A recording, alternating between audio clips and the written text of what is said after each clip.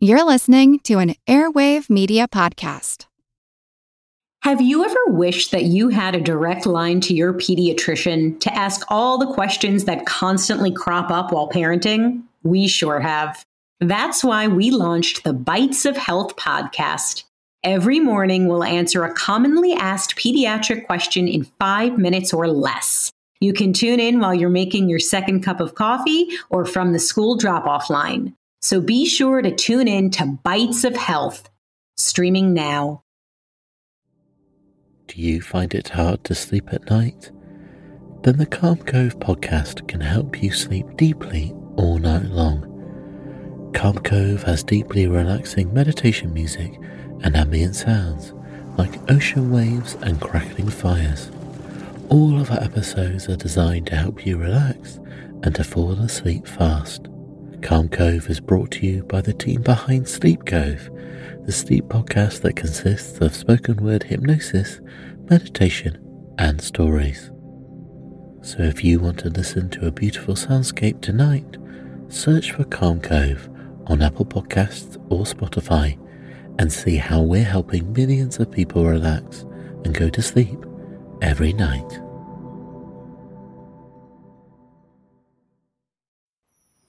Hello, I'm Teresa McKee, your host for A Mindful Moment. Thank you for joining me as we explore ways to increase mindfulness in our day-to-day experiences. In addition to our regular weekly podcast, we also have the privilege of interviewing experts from around the world to further our understanding of how to live mindfully.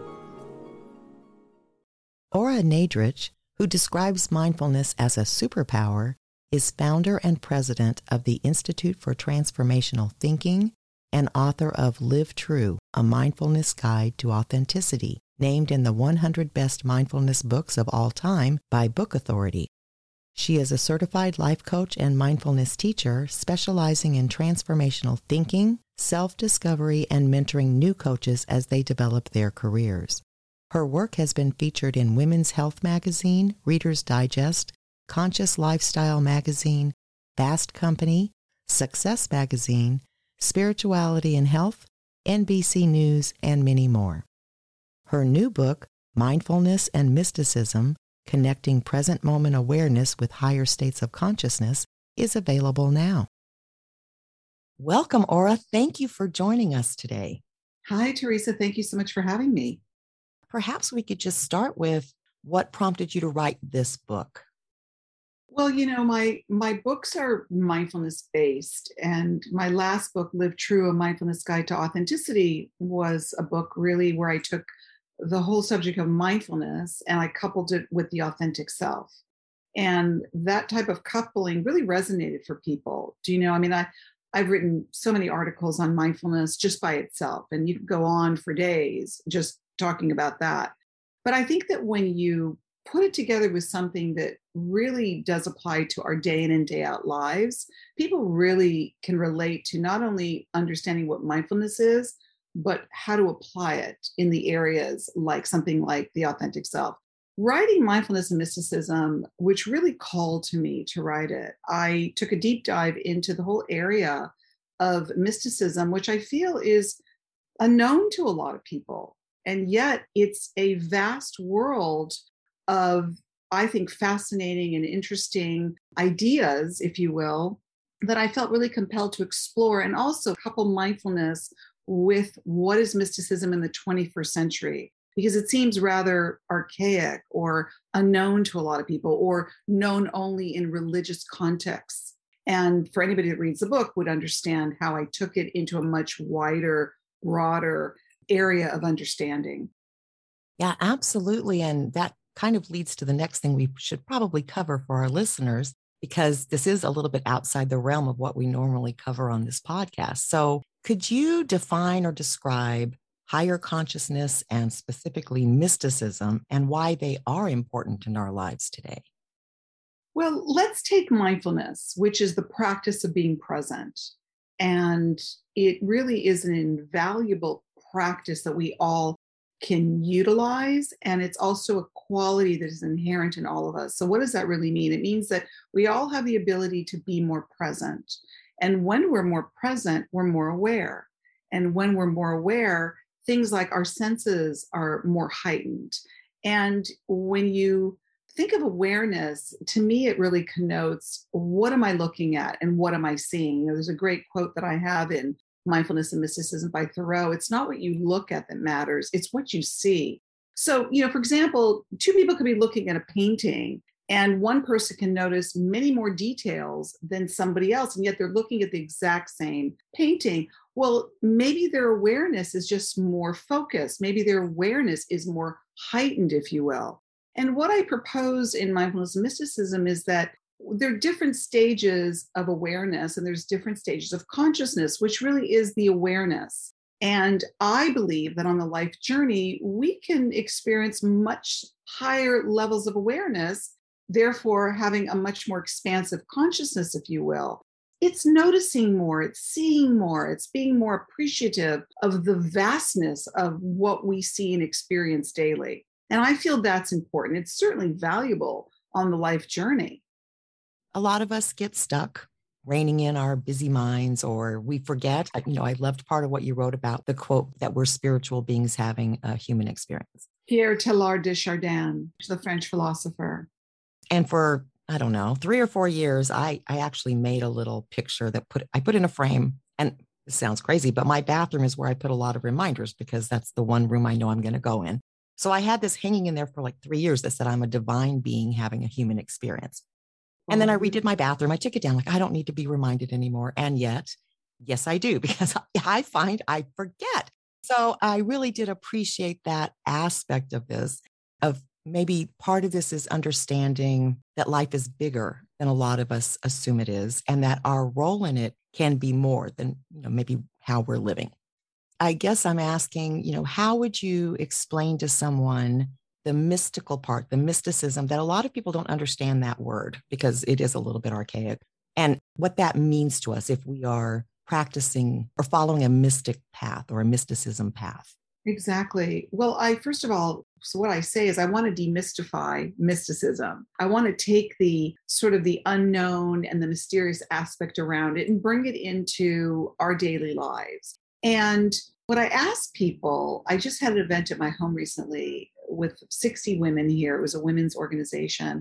And I said, you know, if you close your eyes and think of a time or an experience in your life that felt really special to you, you know, that felt like almost like you couldn't put it into words, and you felt connected, and you felt connected to something that maybe you couldn't describe, you know, and I go into that in the book. And I say, you know, for some people, they can recall saying, you know, I remember when I was a little girl or a little boy, or I remember at this time in my life when I had this really amazing experience that I felt something that I never felt before. And there was this synchronicity that happened in my life, and all things just sort of lined up. It was like some kind of divine alignment, if you will. When I asked that question, a lot of people could recall. And they said, wow, I remember an experience that I had. And to me, I feel that's what the mystical experience is like. You know, I cite in the book an experience from primatologist Jane Goodall, and also author and Christian mystic Evelyn Underhill. And they were just living their lives. Jane Goodall was working with the animals. And, you know, she suddenly had this divine experience where she just lost herself in the moment. And she describes it so beautifully that she and the chimpanzees and the sounds of the birds and the insects and the sun and everything around her, just everything kind of merged into one, which is another word that's used called oneness, where you don't feel separate from anything. And a lot of people that meditate or choose to meditate is for that reason. They want to feel that connection to something higher, if you will. And you can call it whatever you want because it's personal to everybody. So I would equate the mystical experience to those experiences that you probably could look back on and say, hey, you know what? I did have an experience that felt very otherworldly to me. Yeah. And I think most people have had that experience. You mentioned in the book, they just may not be aware of it, you know, because we write things off or we rationalize or I've done it myself where I say, was that a dream? You know, like I start questioning if it was real. So I think probably a lot of people have, and they just didn't recognize it for what it is. Right. And I also want to mention, Teresa, that, the feeling states that we have, which can feel very blissful and, euphoric and even ecstatic, if you will. I bring it into a modern day context to say, like, haven't we felt that feeling where we said, oh my God, that was the best experience of my life. Oh my God, that was the best moment of my life. Well, what are you really feeling when you say that? It's as if you've been transported into this magical feeling that can feel very divine, that can feel very spiritual, that can feel very magical. So those are the moments that I want people to reflect on to give them a sense of what I'm talking about. Yeah, and it definitely does. I also appreciate that you clarify how this connects or doesn't connect, depending on who you are, with religion, because I think that's also where some confusion comes up. Yes. When I really researched this deeply, like I've always been very attracted to reading about the mystics or the mystical experience. And the more I went into it, the more I learned that this is an incredible area to explore, which is why I wanted to write this book. But the religious aspect of it seemed to be, especially in the older explanations of mystical experiences, that many mystics who were devoutly religious felt it connected to their religion. That they would go into a very sacred, holy space that their religion brought to them. So whether you're in a place of worship like a church or a temple or a mosque, what I really propose is, do we just have to be in those places of worship to have those divine experiences? Is that where we experience God, if you believe in God, or a divine presence, if you will? And I'm basically saying, gee, I don't know if that's necessarily true. We can have a divine experience anywhere. It doesn't only have to be in a place of worship. Yeah, I think part of it, which leads to another question I have for you, is really about stillness. I wonder how much of the religious experience with mysticism is because you're sitting still for a while in a church and it's quiet. You know what I mean? So it gives you that space. Yes. You do talk about the difference between meditation and contemplation. And I thought that was a really important point, because I think we have a little challenge in our society today with just being still to begin with. But then there are two different practices, right? It's two Right. different things that we're doing. So could you describe that for our listeners? Like, what is contemplation versus meditation? I mean, as a meditator myself and someone who's taught meditation, and I think is very valuable, they're both contemplative practices, if you will. Meditation is really geared more for quieting the mind. When someone goes towards meditating, it's because they really oftentimes want to quiet the mind, the busy thinking mind. It's not really sitting there and asking to receive information. It's if anything, to silence the mind or attempt to quiet the mind. Contemplation is really more of a place of quietude where you really are open to receive information from the divine presence, if you will, whatever that means to you. Maybe you sit quietly because you want to talk to God. Maybe you sit quietly because you want to learn something or know something of more wisdom or knowledge. And so by being contemplative, you're allowing yourself to receive that information. And for me, I don't hear many people talk about contemplation. They don't usually say, oh, today I contemplated. They may say, today I meditated. And what I really invite the reader to do is to come to learn how to appreciate just sitting quietly in contemplation without having to do anything other than just sit quietly. As you say, it's not so easy for people to do. And to be able to receive, you might get some invaluable information or an answer to a very deep, profound question that you have. I found that comment interesting because I spend a lot of time in contemplation, which I'd never, because I don't say I contemplated today. So you're exactly right. So I have my daily meditation, but I probably spend more time each day contemplating. So that's a new verb I have now. I'm contemplating. We'll continue this conversation right after this brief message. I've been doing it too, Teresa. I've been saying I'm contemplating or ruminating, and it's really a wonderful practice to get into. It is. And I find it actually kind of meditative, but it is different. My objective is different. So right. I appreciated that distinction. I found one of the chapters really interesting and different, and thought it might be of interest to our listeners, which is the connection between mysticism and creativity. So could you talk about that a little bit? Yes. So I really loved exploring that chapter because I wanted to go deeper into what the creative process means. Everybody that maybe has experiences of creativity, and I feel that's something that each and every one of us can have, by the way. And for people that say, oh, I'm not creative, there are those people that they really separate themselves from those experiences, which I find interesting and rather limiting to your life experience, because I think each and every one of us can be creative. Someone might say to me, well, I'm not going to ever write a book, or I'm never going to paint a painting or whatever. Well, you don't know that for sure. If you allow yourself to have the creative experience, it means you're open to allow yourself to imbibe the creative experience. And whether you feel you get it through contemplation or connecting to something that feels sacred, divine, or holy to you, it's really there for you to partake in. And when we limit ourselves and say, well, I'm not a creative person, you're not really poised to receive the creative experiences or the inspiration to be creative, if you will. And I also explored the whole notion of writer's block. As an author, I always found it fascinating when authors would say that, oh, I'm blocked. Well, something is blocked because I feel that there's a constriction. There's something that's recoiling about the creative process, as opposed to, again, open, to keep yourself open. And there are things that you can say to yourself in the act of creativity. I'm ready to receive inspiration today. There's a lot of mantras or affirmations that one can say to themselves that allows them to perhaps have a mystical experience or go into a reverie, or to be able to recall a dream that you had the night before that can inspire your creativity.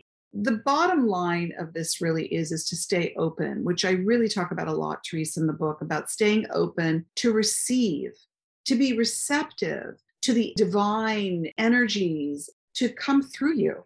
And I think right now there's a lot of people that perhaps never thought of themselves as seekers or creative or a lot of the other descriptions in the book, but they have been contemplating over the past year during all of the chaos and the shutdowns and everything. And that many of them may not know what they're seeking. They just know that maybe something now is missing. They've paid attention because I still think that's the key to all of it, is just stopping long enough to allow both receiving information and to just kind of consider big questions in life or the smaller ones. But I think once you are open to the idea that maybe we don't know everything, that there's more to learn, there's more to discover, there's more to experience, that is also a major factor, being open. So being still and being open, I think, are two things that could lead to a lot of answers or new pathways or new discoveries. Exactly. And it is that whole idea of being open, because even if you don't know what you're looking for, or even if you haven't found what you're looking for, which is not to say that you should impose an expectation on yourself, when we're open, as I said, we're open to receive. And we're open to receive and to experience something that perhaps we haven't experienced before. That's exciting. Yeah. I know I have a lot of listeners that are brand new even to just mindfulness. I was wondering then if you could share some tips with listeners who have not done this before, have not searched into an area that maybe they're not as comfortable with or that is unknown to them. Do you have any tips for just how someone could get started? Maybe even with baby steps, but with both the practice of being still, but also of learning to be present so that they can be more open to what's occurring. Well, I think a baby step really is to acknowledge that you're ready to try, or that you're open to try. Do you know that there isn't that built-in no? Or to maybe even be aware, this is mindfulness, is having the awareness of what we're thinking and feeling.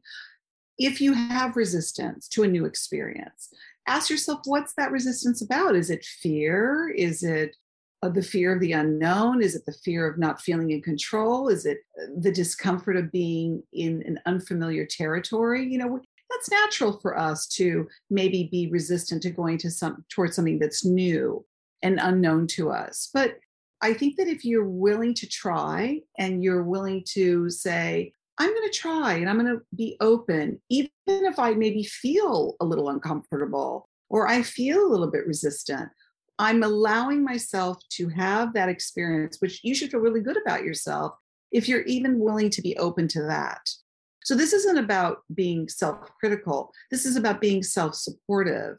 in going towards the new experience. So that can start at any time. And for anybody that's new to mindfulness, start today. Do one thing today where it helps you become more present. And some of the ways in which to do that is to put away your devices.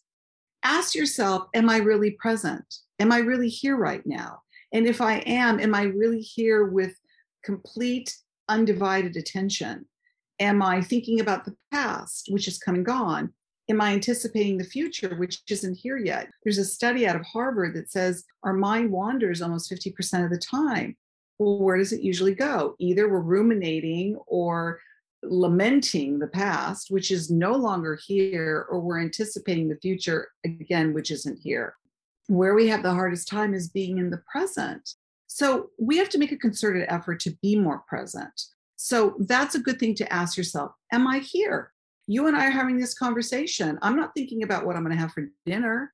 I'm not thinking about what happened to me yesterday. I'm present with you, Teresa, because this is where I want to be. And in order for me to really get the most out of this conversation is to be here 100%. So those are good questions to ask ourselves, whether we're having lunch with a friend or we're talking to our partner or our children. Ask yourself those questions. Am I present? And if I am, how can I be more present in this moment and be really 100% there? Or if I'm not 100% present, where am I? And why am I not wanting to be in this moment that I'm in right now? Yeah, exactly. It sounds like such a simple process, right? But it is really hard for our minds, especially these days, to stay put. So. It is hard. And that's why the mindfulness practice is so valuable, because the more you practice present moment awareness, which is what the mindfulness practice does, you start to see when you're about to, what I say, slip out of a moment. You're talking to someone and suddenly there goes that thought. Oh, why did I do that? Oh, gosh. Oh, is that meeting tomorrow going to go wrong? Oh, wow. Catch yourself. And again, not critically, just go, oh, there I go. I'm about to go out of the moment. Let me bring myself back into the moment and be present with what I'm doing. The mind is going to always try and pull us out of the moment because we've got very busy minds. The mind is a problem solver, and the mind is also a troublemaker. It just wants us to constantly be thinking all sorts of things that sometimes are not in our best interest. So the simple, basic starting point of practicing mindfulness is catch yourself in the moment. And if the mind begins to wander, bring yourself back into the moment. Even if you take a couple of deep breaths in and out, that'll really ground you, and that'll really bring you into present moment awareness. Yeah, absolutely. I also use my body. So the minute I drop something, it's an immediate cue to me, oh, you're not paying attention. Or if I bang into a doorway, you know what I mean, as I'm going through, I always bring it back to where's your mind, because it's not on what you're doing, including walking to the kitchen. It doesn't matter what you're doing. The more you do that, the stronger your mindfulness skills become. So that's great. Thank you. Yes. Let's go to how people can learn more about you and your work in addition to the book. So do you have a website? I do. It's oranadrich.com. And there's a lot on that website, from articles that I've written and meditations, and it's just chock full of a lot. So I would recommend going on my website to learn more. And if you're on social media, you can certainly find me on, all of the social media handles with my name, Ora Nadrich. And that's the best way to find me. Fantastic. And the book is out now, right? It is. The book is out. It's very easy to get on Amazon, and I'm very excited. I've gotten wonderful reviews on it, and it's only been out for a couple of weeks. So it's very, very exciting. And it's going to be out on audio, but it's an ebook as well for those that like to read on ebook. Fantastic. And congratulations. That's wonderful news. Thank you so much. Thank you for joining us today. I think we're going through a time period where people really can take advantage of a lot of information that can make them more aware, that can help them be less stressed, that can help spread calmness in our communities that are struggling. And this was a great book to go through to really get in touch with a little bit more of the more spiritual side of mindfulness, but very practical in our day-to-day lives. So thank you again. Thank you so much. You can find a link to Ora's book, Mindfulness and Mysticism, on our website at worktolivewell.org. Until next time, I encourage you to meditate daily and be mindful in all of your everyday activities. Simply bring your full awareness to the present moment to build your mindfulness skills, paying attention to every detail of what you're doing, from washing dishes to work tasks to taking a walk. Your mind will wander, and that's normal. Each time you notice it has wandered, that's mindfulness. Consider how wonderful the world could be if everyone was mindful. You can help make that happen. It all starts with a mindful moment. Please subscribe to A Mindful Moment with Teresa McKee and rate this podcast so that others can find us. Follow us on social media at A Mindful Moment Podcast. Visit our website, amindfulmoment.com, to access all podcasts and interviews. A Mindful Moment is written by Teresa McKee.